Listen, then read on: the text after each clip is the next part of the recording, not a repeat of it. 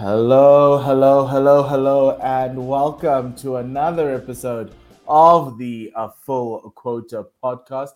My name is Mpomutlani. I've got Tim Del Lace here. As we always do it, we talk all things South African cricket. Last week we spoke about the SA auction. Lots of comments from you guys. Some of them saying we don't know what we're talking about, defending your guys, telling us about other people. Well, that's good. That's the engagement we want to see. So please do bring it on. This is another one. And most importantly, it is the India versus SA T20 series preview. India are currently locked in a battle with Australia. Cameron Green is opening for Australia. It's actually quite interesting to see how teams are. And based on last week's press conference, we're going to touch on a little bit coming in here. South Africa are going to be trying not to show their cards, to try and see what combinations work best. There's a lot of questions I think that squad has, and Tim and I are here to talk about it. But before we continue, remember, please do support us by subscribing to the One World Sports Radio channel, following us on the various social media platforms, as well as all our audio platform. We've got an audio podcast out, so if you don't want to see our lovely faces, but want to listen to us, maybe you're driving or whatever it is, you can do that through Anchor Podcast or as well as the Apple Podcast and Spotify. So we're all there, we're ready to go. So, Tim, how are you doing? I'm doing good, man. I'm doing good. Sort of T20 series has sort of come up as a bit of a surprise. I suppose I was always focusing on the domestic front because the domestic season started. So this sort of series is it's always been there. It's always been on the schedule, but it has sort of caught me a little bit by surprise. Well, look, I think the World Cup's caught everybody by surprise, but we did do a World Cup preview show, and so now we've arrived at this point because now South Africa, on the one hand, have so much going on for them, or going on for them in T20 cricket. ODI cricket, not so much. Test cricket after the English season, you're like, maybe this team's a little bit too high than we expected, but we'll go with it as much. But then obviously Mark Boucher is leaving, so this is the final series under Mark Boucher reign. It's also a T20 and a ODI series, and we know what's going on with ODIs. Mark Boucher's blaming injuries. He's like, every series we've had, we've missed out on a key player through the injury, and that's why we're not winning and beating teams, but that's okay.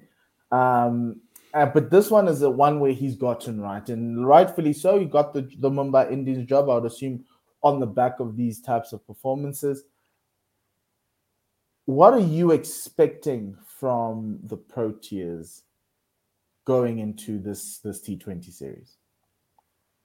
I'm expecting a better performance with the bat the last time we were there. We were there in June, if you remember, and to a large extent, although the series was drawn, if I remember correctly, the batsman who I think will do well in this series didn't do well.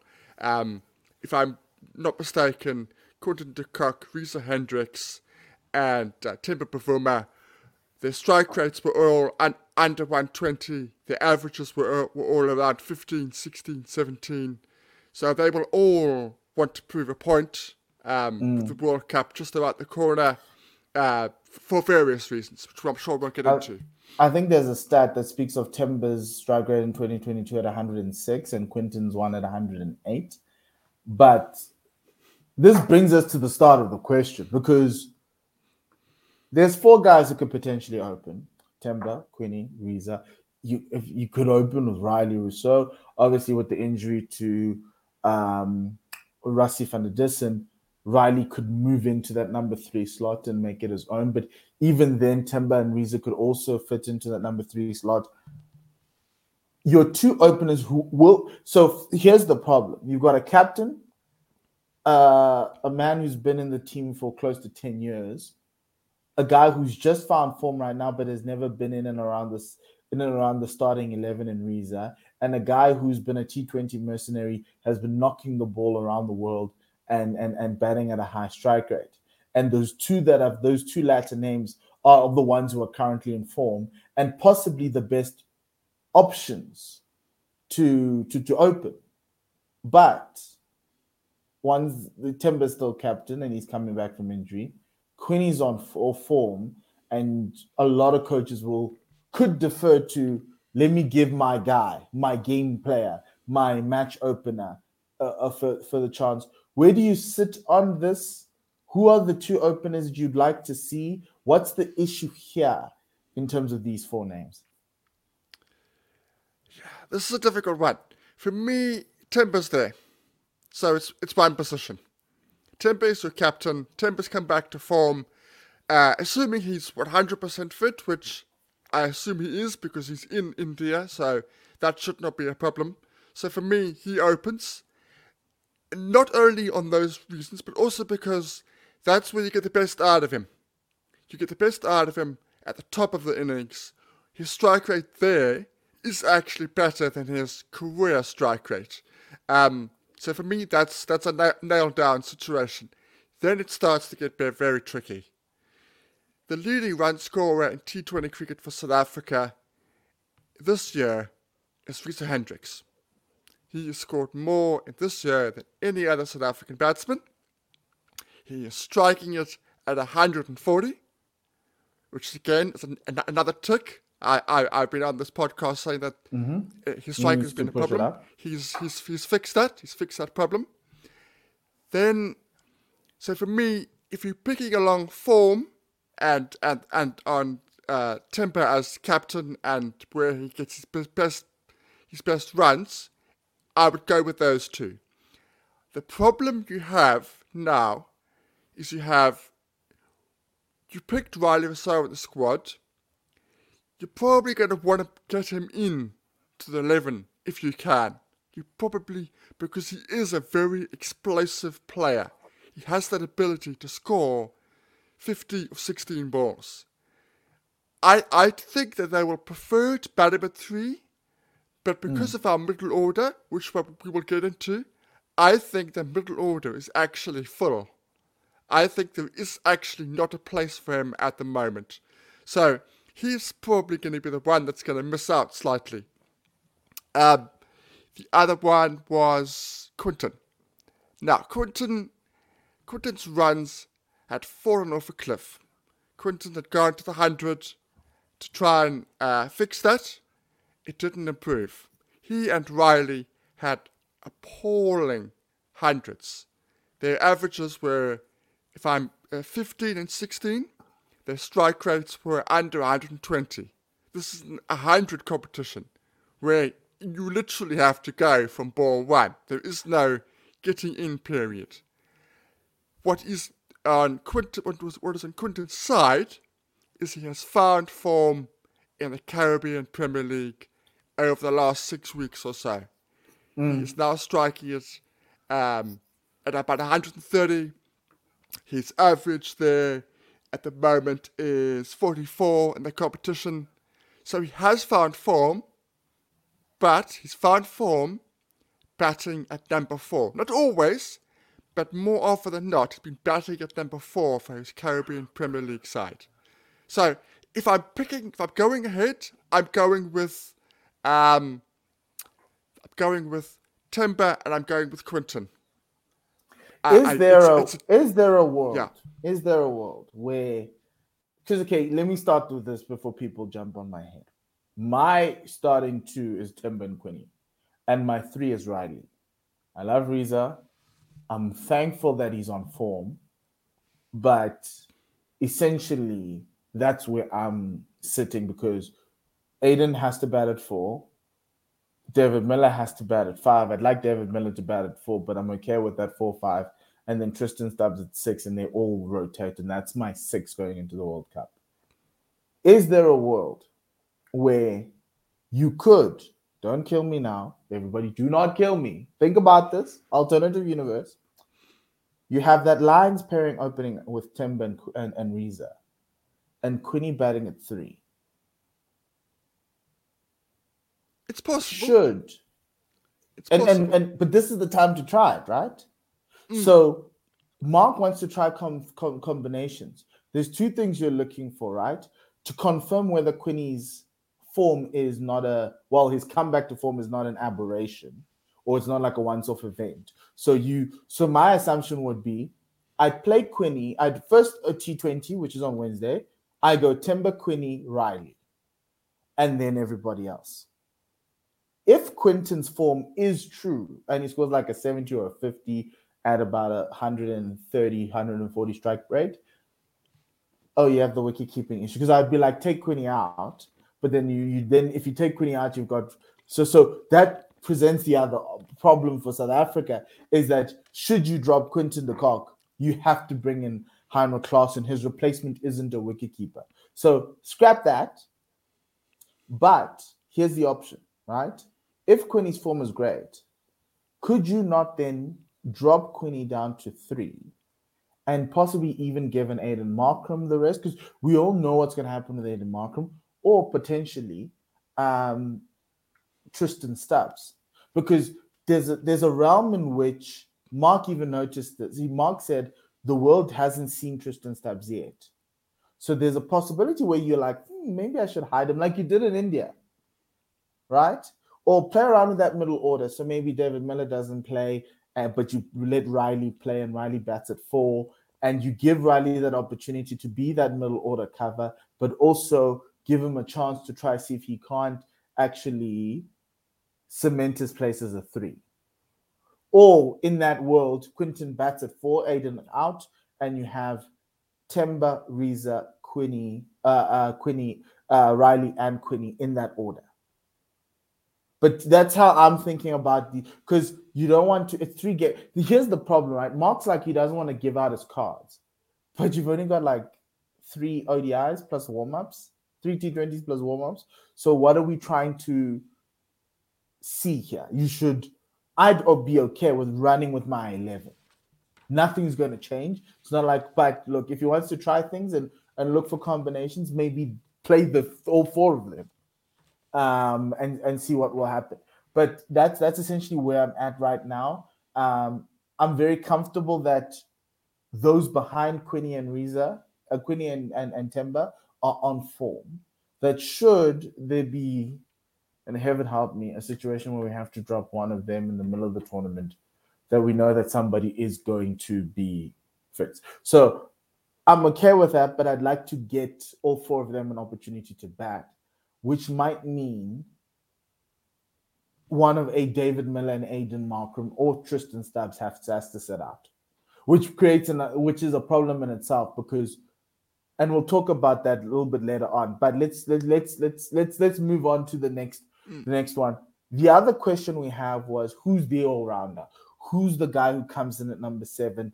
Is it Pretorius or is it Parnell? In India, we saw Pretorius batting at number 4 in the pinch hitter role that he did for the Paul Rocks. Yes, the Paul Rocks, not the Paul Royals, the Paul Rocks in the MSL 2.0. He would come in as a pinch hitter in the first 6 overs. That kind of failed badly.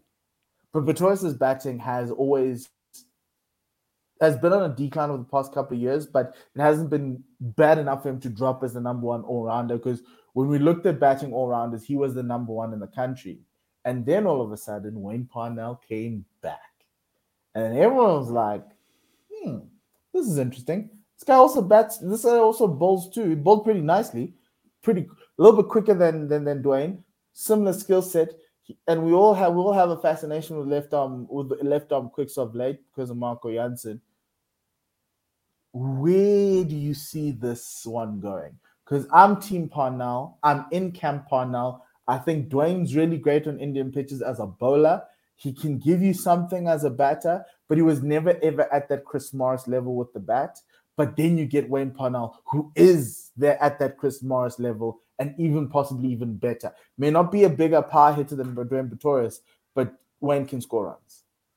Where do you sit here? Yeah, I think Bouch is Team Pretorius. I do. I really think that Boucher and Kyle and the selectors are Team Pretorius. There's a reason why they have moved him. I think they've shelved that idea, but there's a reason why they tried him at 3, because they want to keep him in the side for as long as possible. They see him as an X factor. They see him as a guy that can clear the boundary. They're worried a little bit, I think, with the KG, Lungi, Shamsi, they're down the order.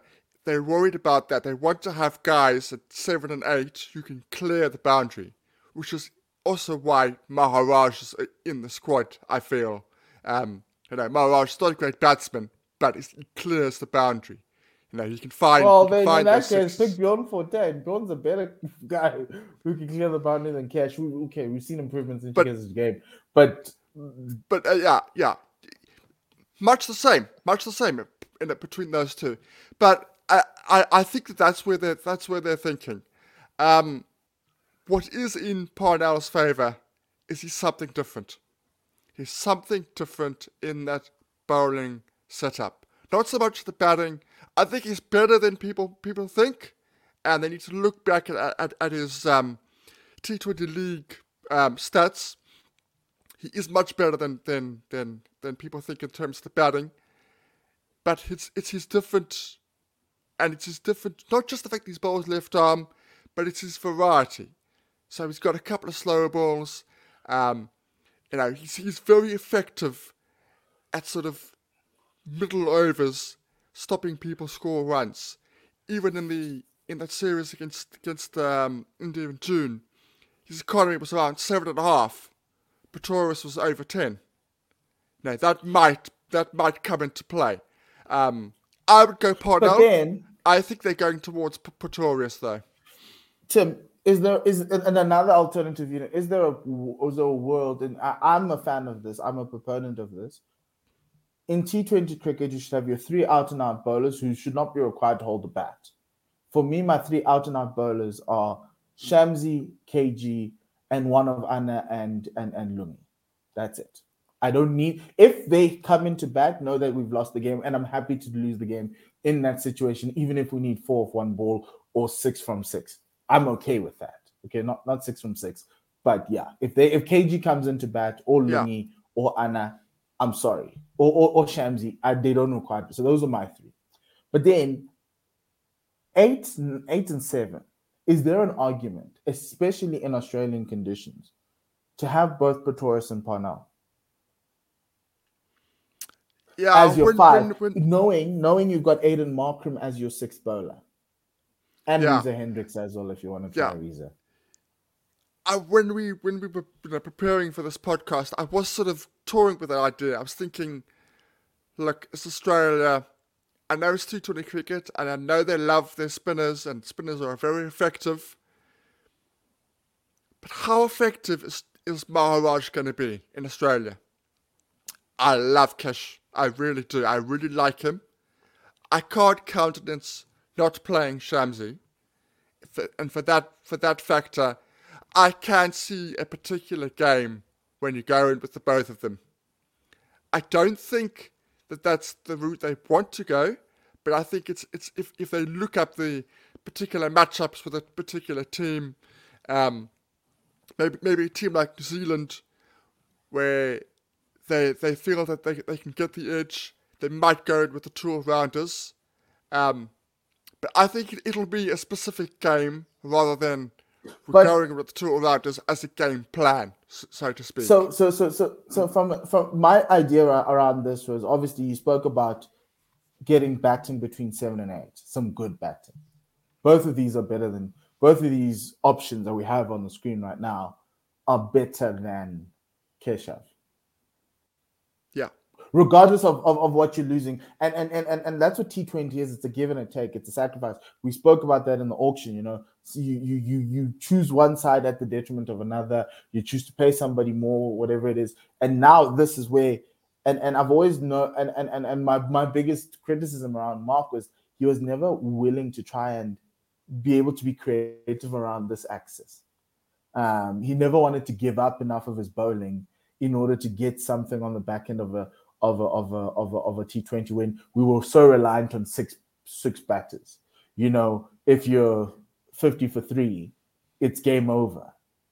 But if you're 50 for 3 with these 2 in, still yet to come in, it's not necessarily game over, and you've got 10 overs left.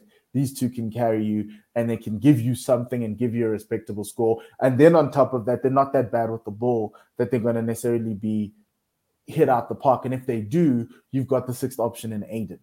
And so that's always been my thing about it is what do we want out of our number 8? Andile is no longer in the squad because he couldn't bat. So if that's the criteria at 8, then find somebody who can bat and can give you something with the ball, whether it would spin and pace. And so the options here should have been, and I'm assuming when they're doing the World Cup, it's Pretorius, it's Parnell, it's Linder, and it's Maharaj. And I understand Keshav made it in because you can put him in as an out-and-out bowler. But from a batting perspective, those are the 4 guys that I'd be looking at. But those 2 that we have on the screen are better. George Linder is better than both of them from a batting perspective. Yep. But as a bowler, the gulf is too high. It's too wide. Yeah.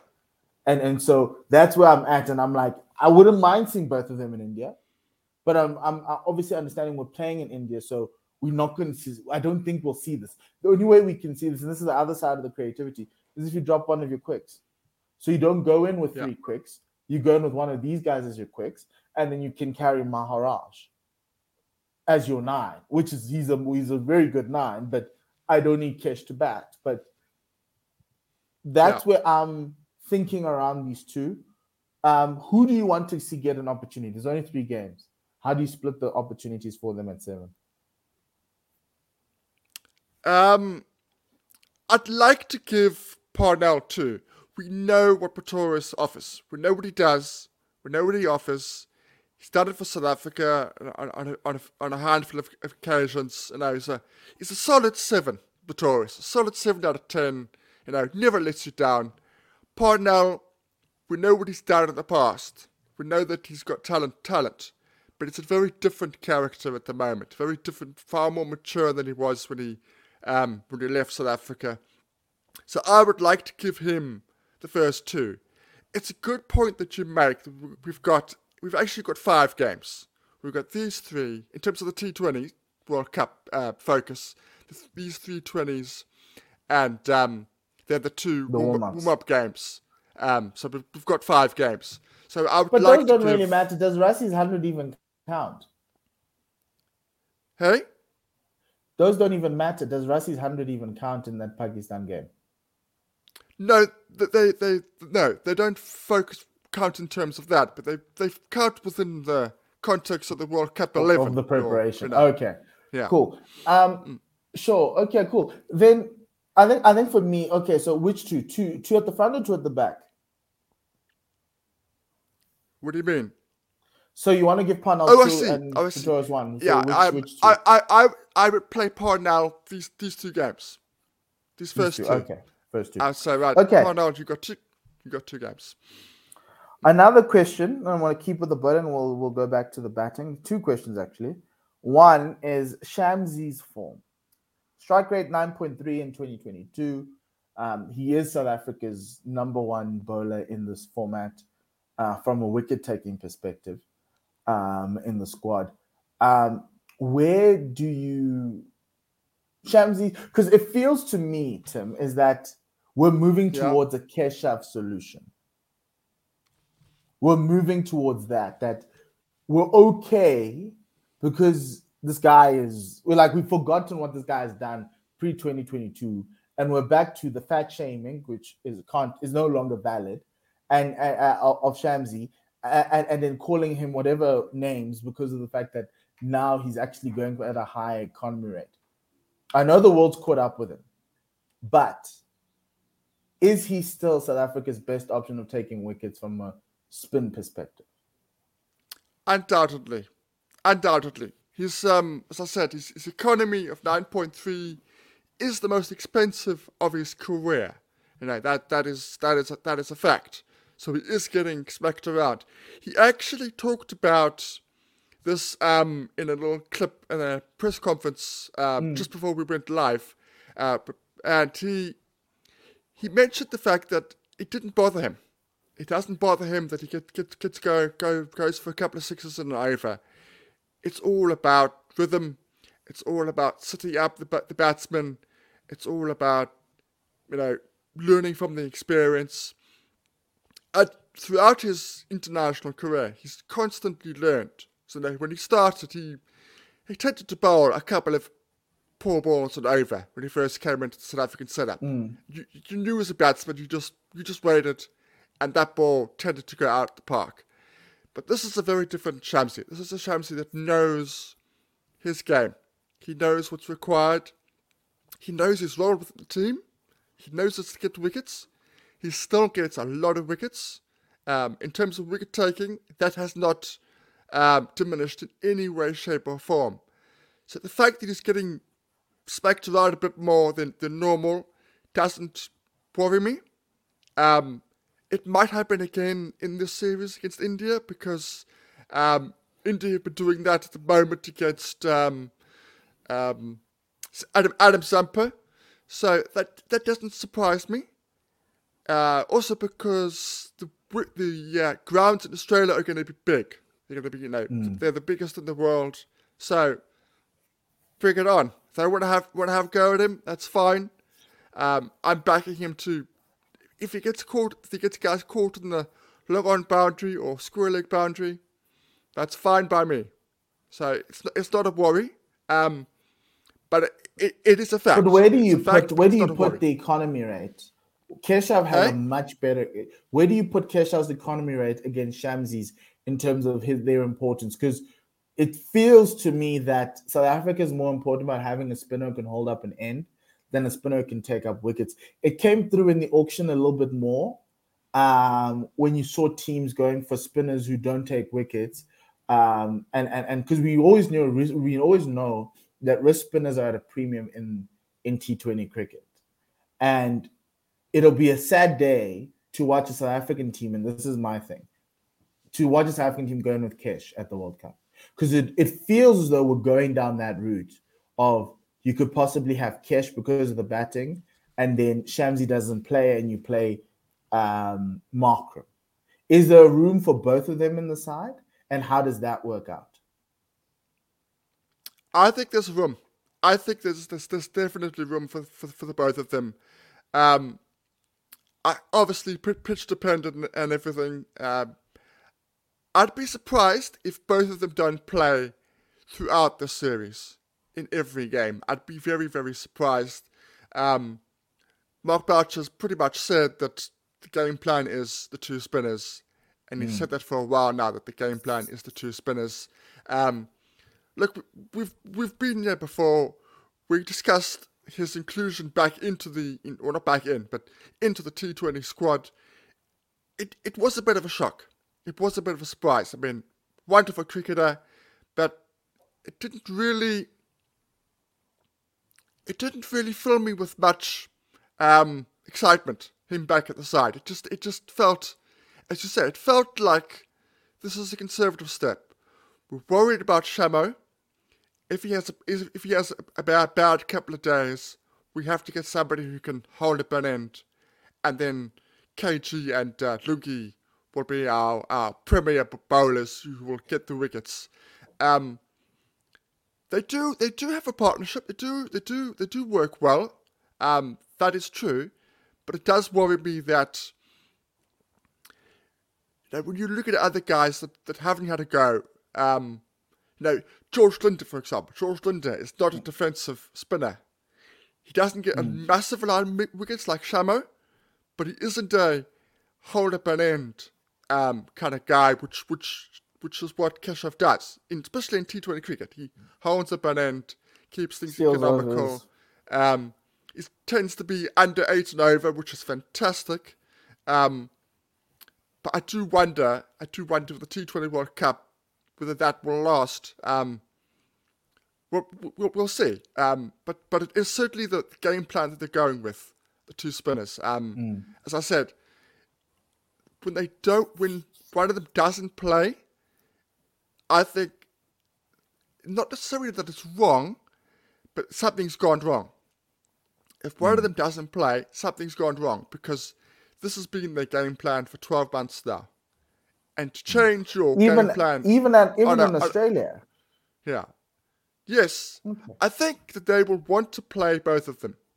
As I said, I can see both all-rounders, Parnell and Pretorius playing, but I'd be surprised if South Africa went that way. I'd be surprised, just with the utterance that are coming out, I'd be surprised if that was what was coming out coming in the World Cup. But we'll see. We'll see. I could be wrong. Look, I want 2 spinners. Preferably, I'd like a leg spinner as well with Shamo. So it would have been interesting to see if I know guys don't. I know Sean Farnberg hasn't done much in T20 cricket, but he still bamboozles a lot of domestic cricketers.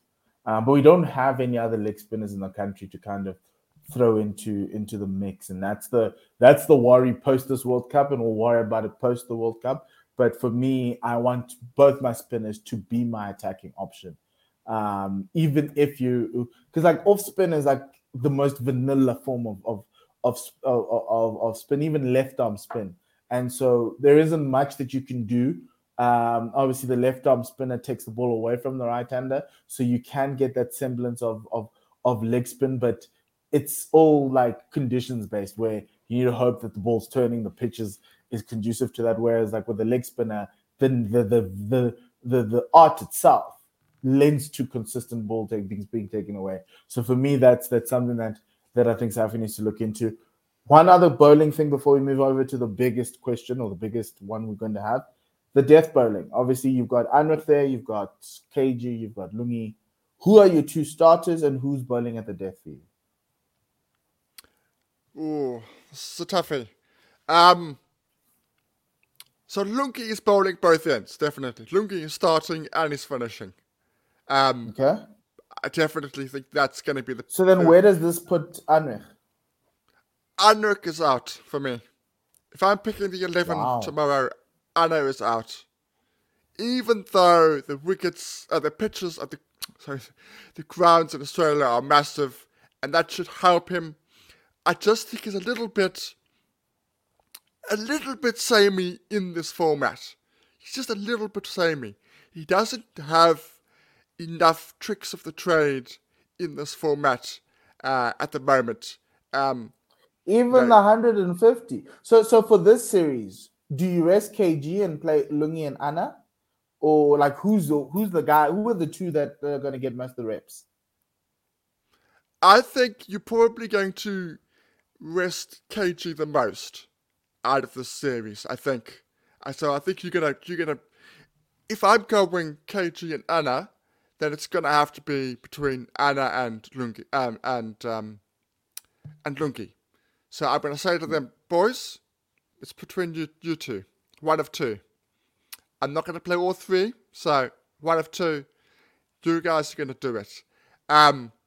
Look, if Anna bowls brilliantly at the death, not so much at the start, she bowls brilliantly at the death and causes all sorts of problems, that really creates a headache, because that's a problem where we have had. We have struggled at the death. To bowl Yorkers. We really have. So for me, at the moment, at the death, it's Lungi and it's Parnell. If they play Parnell. Those are the if key they guys don't for play me. Parnell, then it's going to have to be Anna and Lungi at the death. Look, he hasn't been on form since that injury. He's slowly coming back. He's cranking up the pace, bowling at 150. Because that's my only other thing about this series is 150 is 150 on any pitch. Doesn't matter with the slow flat, whatever it is, it's 150. And so True. That's why I would be leaning towards Anna. But I get your point on Lungi. I just want that, because I know if I've got KG, that's my one guy bowling at the death. And if we've got either Dwayne or Wayne Parnell, and in this situation, I'd want Wayne. So it'd be Wayne and Kagiso at the death, and then Anna to dominate at the front. And yes, it's 150, and yes, it can fly. But grounds are big, and he is very deadly at 150, so I'd want him there. But for this series, I'd still want to get Anna and Lungi as many reps as possible to get them on form, because we know what KG can bring and we'll know what KG will give us.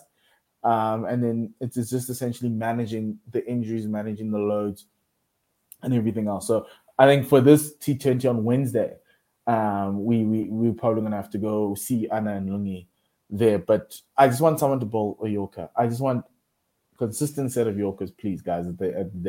That's been my issue for this team. It's could be the difference between winning and losing. Finally, Stubbs. Tristan Stubbs came on to, like, I think he's striking 160. He has the ability to change the way in which teams view South African cricket.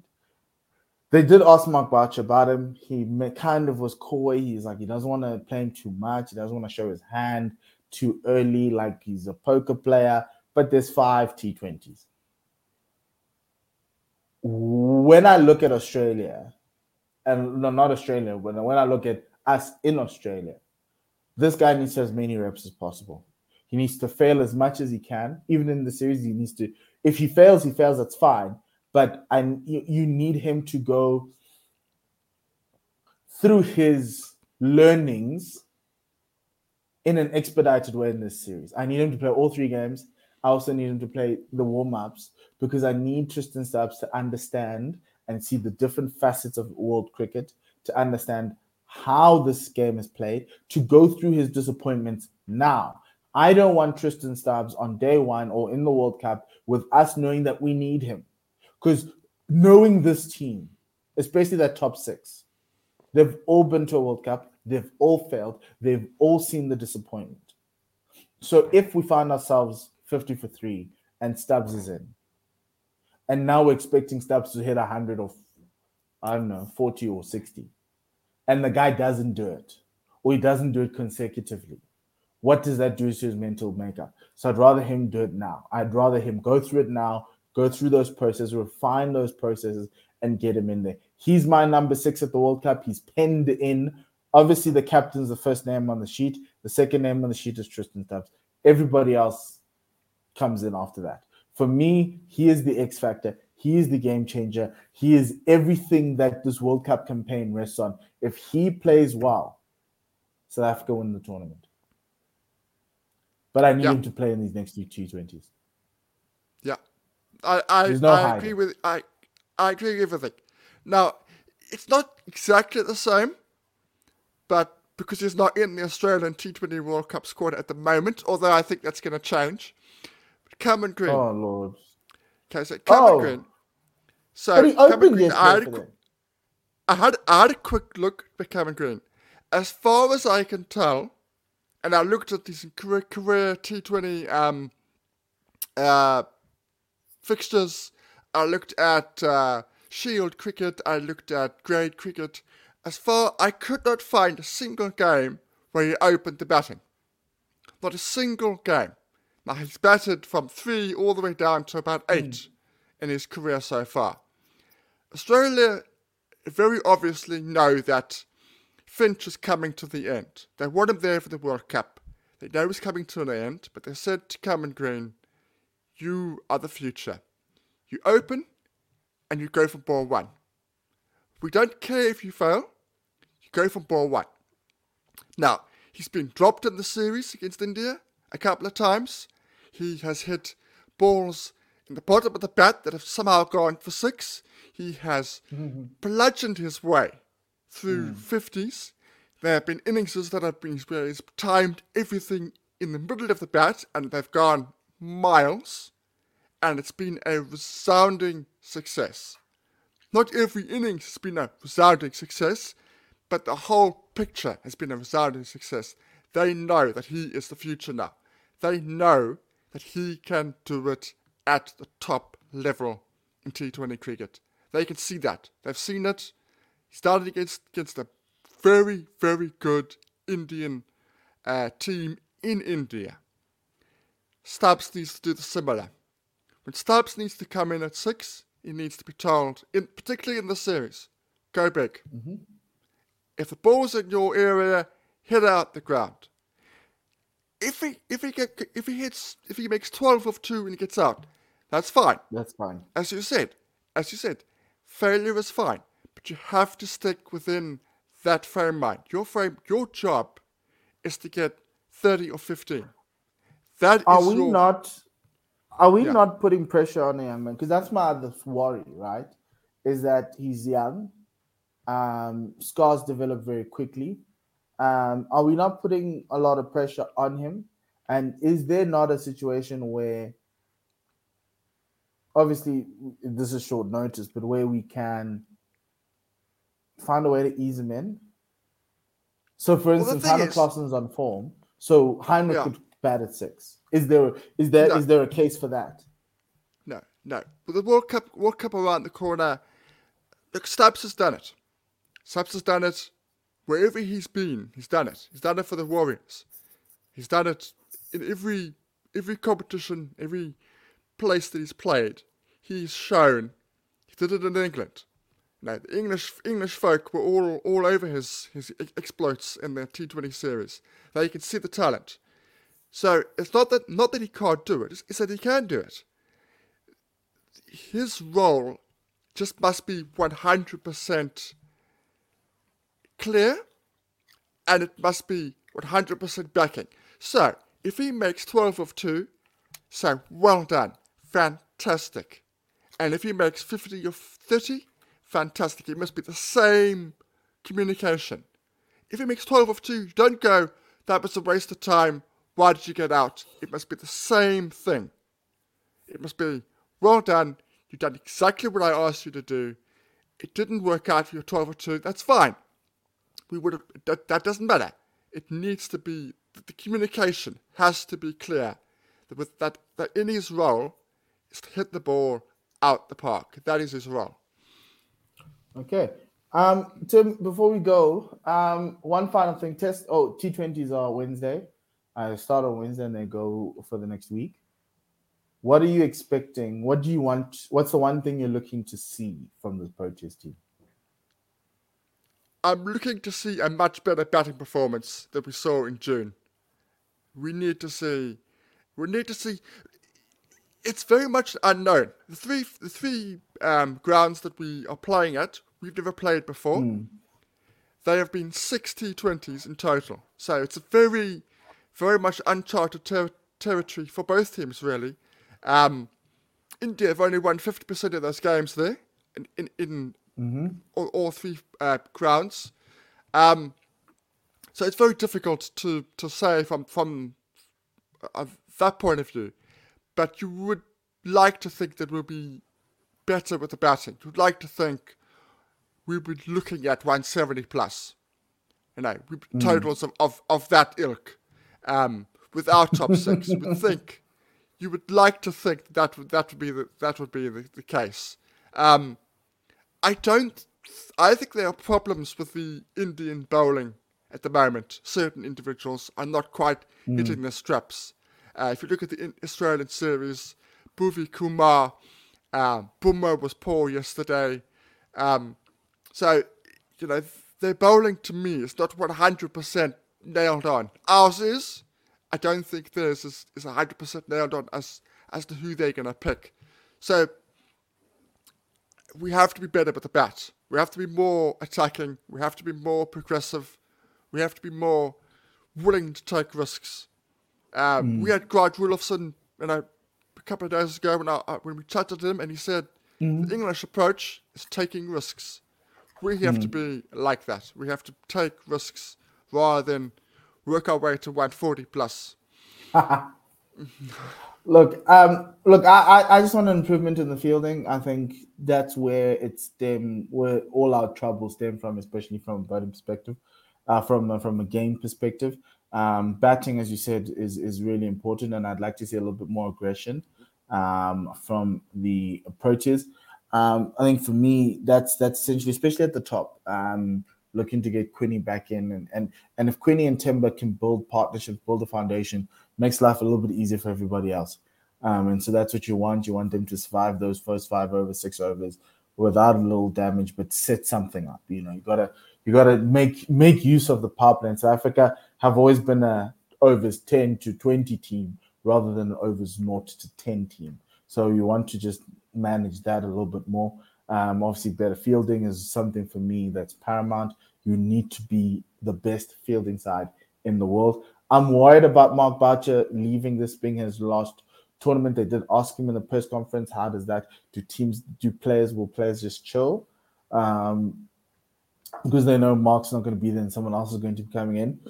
We still need to talk about that, but that's going to be quite an interesting thing to see how that dynamic goes. But if the fielding is poor, we're not winning the World Cup. They need to field well. That's the calling card of South African cricket ever since we've come back from readmission. That our fielding standards have to be back at those standards. I don't like going to the World Cup being the number one side or a feared side, but we are. So maybe do show India that. Obviously, the venues we're playing in are a little on you. So let's and it gives. I think it'll give everyone good preparation, because at the World Cup sometimes you arrive at new venues, and remember at the start of the last World Cup, they didn't know what score would work against Australia. Let's hope that that's a little bit better now. That they arrive on Wednesday and they have a sense, even the first few overs, as to what the number should be. So I think for me, just be buttoned up, and that's what fielding kind of gives you. Because if you come into this series buttoned up, and then you go into Australia buttoned up, it gives you every opportunity to win that tournament, and that's what we want. So Tim, look, let's close it out.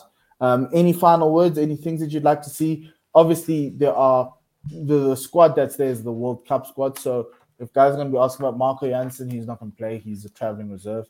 Any other words? We will delve into the ODI squad series later, because that is slightly different.